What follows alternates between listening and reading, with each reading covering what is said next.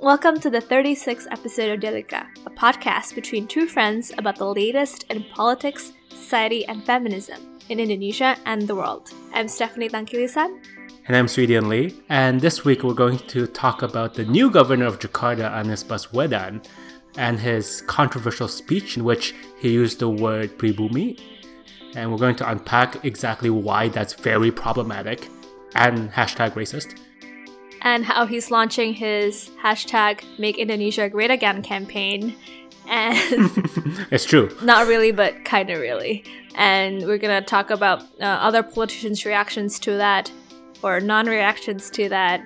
And we're also going to talk about the historical context of the word pribumi and why it's problematic, stemming from its use during Dutch colonial times to its use during the Suharto's New Order and even today. And keep in mind when we're discussing this is not just his speech, but in context to his future candidacy as the first pribumi president of Indonesia. And listeners, be prepared for the return of Sassy, Stephanie, and Sweden. Because we just can't right now. We're back. So, here's to it.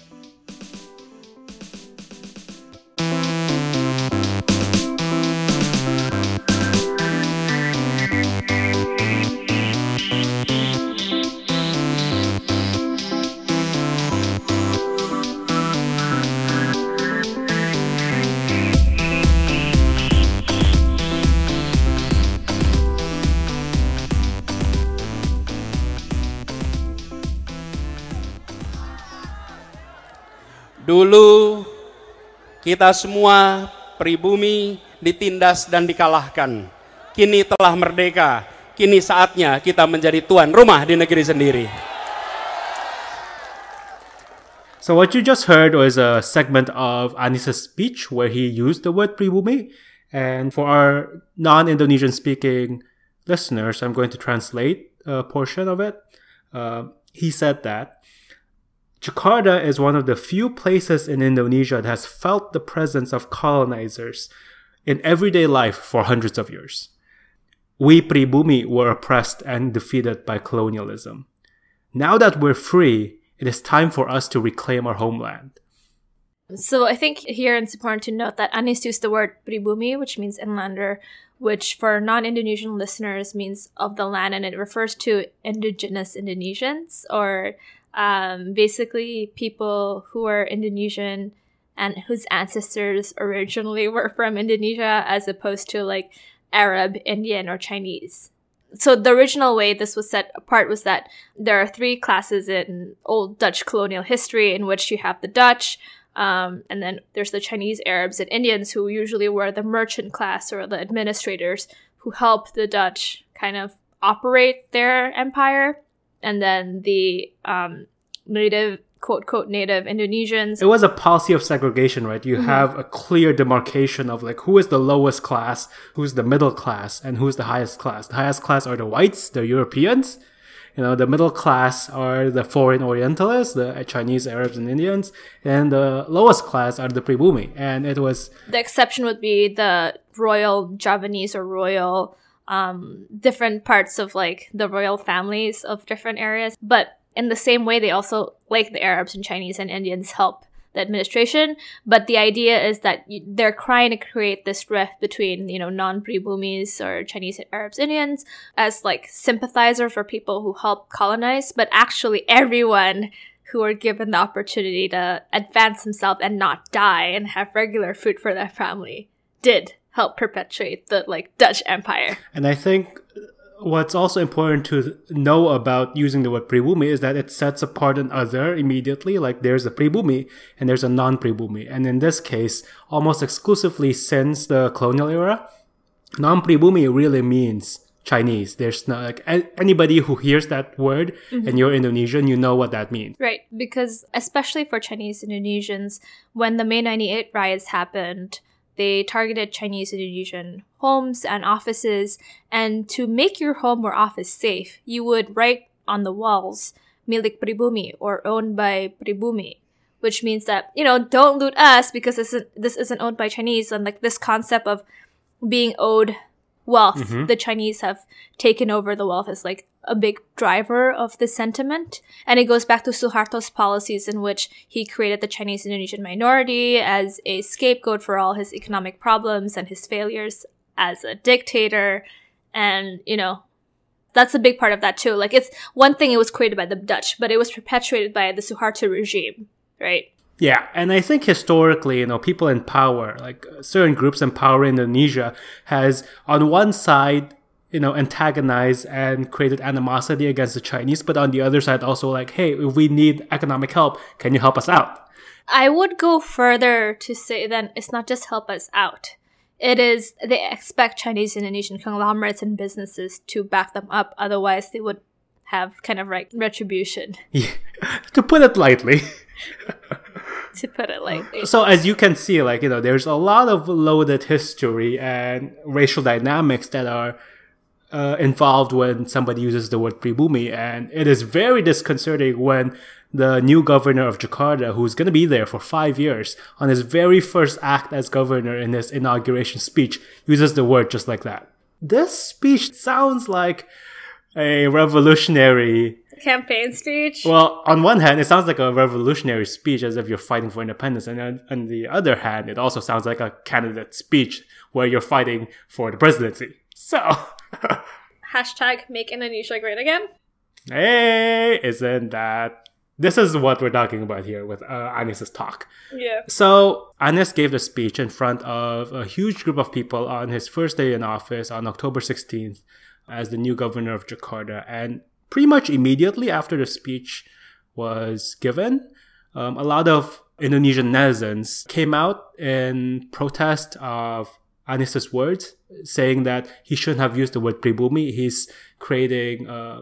the use of the word is racist, and he's creating divisions, and he's discriminating against the non-pribumi in Indonesia. But then, of course, there's another side of it where a bunch of netizens also came out in support of Anis and said, oh yeah, I'm a pribumi. I totally agree with you. What you said is true. I'm going to support you. And it's created this division within Indonesian society.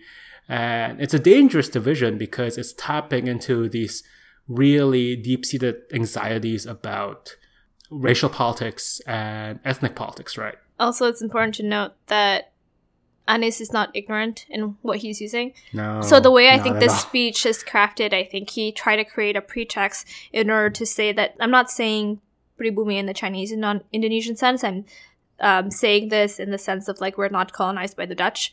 But the way he coded his language was also to be understood by those who want to hear that, you know, the fault of the economy lies with Chinese-Indonesians will also hear it as that. Mm-hmm. Like, I don't think he has plausible deniability in terms of saying that he's talking about the Dutch. Because it makes no sense. Why would he suddenly be saying something about the Dutch so long after they've gone? And, like, it doesn't make sense to me how... Yeah. Like, I feel like it's a half-hearted attempt to try to create some sort of legitimate cover.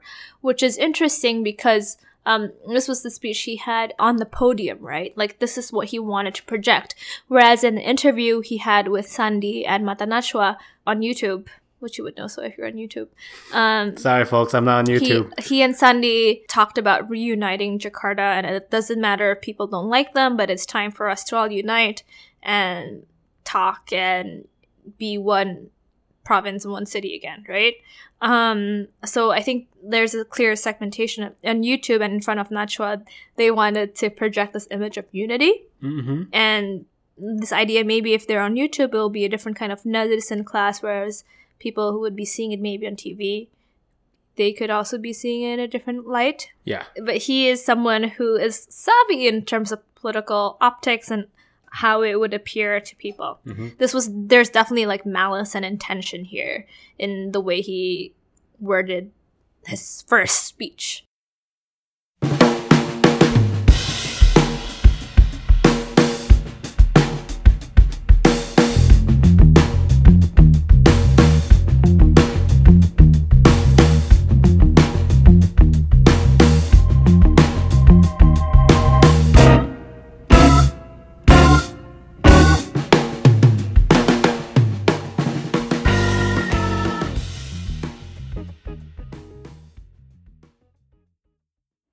So this might be a strange comparison, but as we talk about this, I am really reminded of Ta-Nehisi Coates' article in The Atlantic titled The First White President.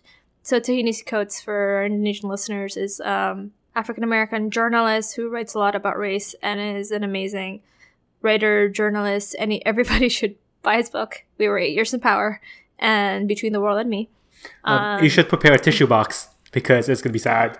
But it's so real. Yeah. So real. But seriously, Asians also need to understand why Black Lives Matter and be woke regarding issues of... Side note. Racism. Anyway, so he made this point about Donald Trump being the first white president of America, and I'm quoting here, "But that is the point of white supremacy, to ensure that which all others achieve with maximal effort, white people, particularly white men, achieve with minimal qualification.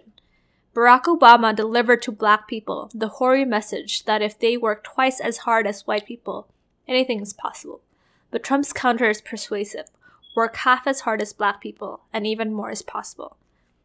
So this is definitely not like 100% analogous, but what I'm trying to say here is that Anies is the first pribumi governor of Jakarta, in the sense of saying that he did not campaign on his competence. He campaigned partly on the fact that he is pribumi, and Ahok is not, right? And when Ahok had to campaign and appear to other people that he was such a hard worker, that he worked so late in the night and he was so not corrupt and so clean, and Anies really failed as a educations minister. Like, he was pretty much let go because he was incompetent. Yeah, that's a whole other issue. To that, please listen to our previous episode on Anies Baswedan. We need to talk about Anies. But yeah, so like... Yeah, I mean, right, like Ahok, who has worked his ass off for the last few years, you know, there are tangible results of what he's done, right? And then Anies, he just needs to go talk to some of the most extremist figures in Indonesian society right now, and he's fine. Right. You know, he doesn't need to work hard. He just needs to know the right people, right? And that's something that I think also is implicit about what Ta-Nehisi Coates is saying about Trump. The first white president co-opting that identity and turning it into an identity to defend, which I think is what Anies is also doing. You know, he is co-opting the pribumi identity and turning it into an identity that's being attacked by other people. And so we must defend the pribumi identity. It's easy for people who are supporting him, who doesn't know the entire context of what's going on, to be like, yeah, I'm a pribumi as well. I feel like I'm being attacked economically, socially, so I'm going to go with you as well. And so I think that's why it's this co-opting of identity that I find so problematic. So given that we're like talking about other politicians, the reaction from other politicians is pretty concerning. Mm-hmm. And these are not just like your... And it's not just like people in his party. It's like the Indonesian vice president, Yusuf Kala. Mr. Jaka. Oh my God. Are we surprised though? No, we really are not. So he said, he came out in defense of Anies, saying what Anies said was taken out of context, and he was actually talking about colonialism. He said, "Don't just cut to one word, but please see what he is saying in context." He's talking about, in the colonial context, we need to rise up. I mean, yeah. He's totally buying the Anies sort of like argument of like, it's only about colonialism, guys. Clearly. Yeah, because the Dutch has so still naive. been here and it's like relevant now. But what's another big one? You know, a lot of other politicians are kind of like, even the president is, well, he doesn't want to comment on it, which I think is itself indicative of how charged the situation is. And lame. So as listeners, as you can hear, like a lot of politicians are coming out left and right with their own sort of like reasoning of why Anies used this word pribumi and why it's okay. And actually, for the politicians, this should not even be a discussion that it's okay. I think what's also important to note is that all of these ministers are, for the most part, pribumi themselves. Oh yeah, we forgot to say that. So that definitely probably goes into it because there are so few Chinese-Indonesian ministers that representation is definitely a problem and probably why they think it's not a big deal. No. So yeah, basically there's no Chinese-Indonesian politician that's comfortable defending or like coming out in favor of this. But the point is that what they're doing is technically a gray area in Indonesian law. In September 1998, then President B.J. Habibie issued an official presidential instruction that sought to ban the use of the term pribumi and non-pribumi by the government, and recognizing that these are incredibly divisive and confrontational words. And Habibie came out with this presidential instruction in September 1998, 4 months after May 1998, one of the most racially destructive tragedies and events in recent Indonesian history. And now he knows what these words and the underlying racial tension can lead to. So it's no joke when he created this instruction, when he says like no government official should be using the words pribumi or non-pribumi, because he's seen what happened. We've seen what happened. Right. And this is not all. In 2008, a law was passed that prohibited racial and ethnic discrimination and clarified that saying pribumi is racist. Mm-hmm. So we have a governor who is happy to use racist terms that are legally supposed to be not allowed. And yeah, hashtag not my governor. Yes, not my governor. And using it in a way sort of like promoting its use by others, right? You know, right after his speech, the hashtag Saya Pribumi became a trending topic on Twitter. Side note, this is how many people in Indonesia uses Twitter. Like, they can easily take down their entire website with a random hashtag. But, you know, people are now more than happy to use that word, even though by law, you're not allowed to use it. So as you can see, previous presidents have clearly seen the danger of the word pribumi and its loaded nature. And I think right now we're entering into a political space and situation where a very few high-ranking ministers and high-ranking politicians, as well as potential presidential candidates, have that sort of like wisdom to understand that you just can't use this word willy-nilly for your own political gain, because you're going to drive this country into a situation it's been in and recreate the tragedy and violence that we've all lived through only like 20 years ago. I mean, I wouldn't even say 20 years ago. When Ahok was attempted to be deposed, there were a lot of signs saying Ganyang Cina, you know? Yeah. Lynch the Chinese. Kill the Chinese-Indonesians. That was last year. Yeah. In that Islamic Defenders Front, 100,000 people march, or how many ever, 100,000, it's a debatable topic. Hashtag fake news. Seriously. And I remember all of us being worried about if it's going to get worse. And that trauma is very, very fresh to us. And I feel like a lot of us are just, we feel like in May 98, that situations can turn really badly really quickly. Because in May 98, it was pretty much a time of, I mean, there was the Asian financial crisis, but it was relatively a time of peace. There was no war. The government was still functional. The military was supposed to still be functional. Yeah. So with the politicians like this, I feel like I don't know if things become bad again, if anyone will speak up for us.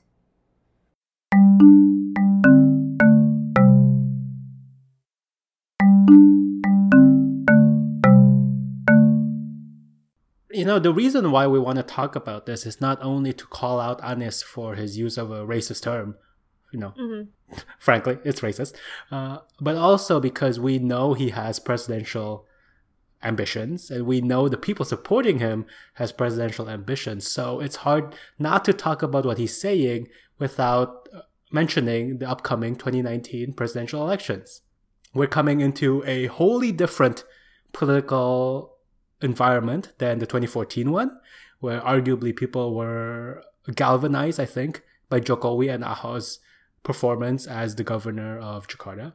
And I think Anies has looked at that model. It's like, oh, Jokowi was governor, he became president, I can do that. And I'm like, no, you can't. You are not Never say never. First pribumi president, right? Oh, God.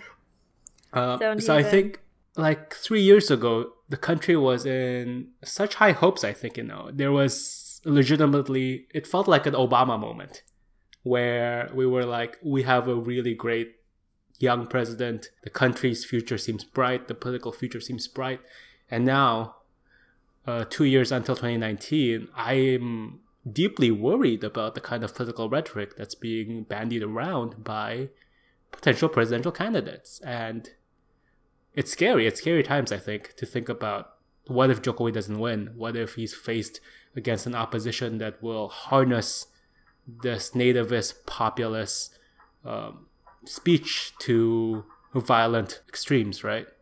So I think one thing that gives me a little bit of hope is although the older Indonesians are reinforcing this racism, a lot of young Indonesian pribumi allies are speaking up about it, and like we're in uproar about it, including our former guest Ahok in her video. We'll give that link.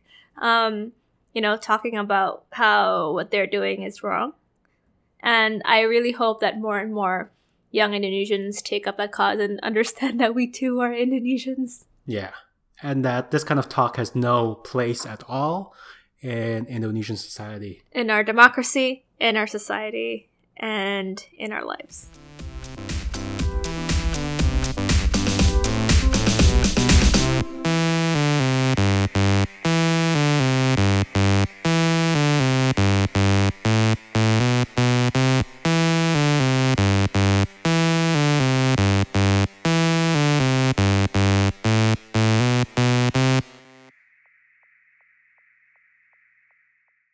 Thank you so much for listening to this episode. You can find more information and resources of whatever we talked about on our website, dialogica.id. Music credits to John Dealey, Lee Roosevelt, and of course, Broke for Free. If you like what you hear and want to support us, please review our podcast on the Apple Podcast app or whatever app you use to listen to your podcast. And please share our podcast with your friends. It's the best way to spread the word about Dialogica. If you want to get more involved, we'd love to hear from you. Our email is dialogicapodcast@gmail.com, or just shoot us a message on our Facebook page. You can also find us on Instagram, YouTube, SoundCloud, and now Twitter. Please follow us in these various platforms. Our Twitter handle is @dialogicapod. Also, follow me on Twitter. It's Steftang. That's STEPHTANGK. Thank you again, and see you guys next time. Bye!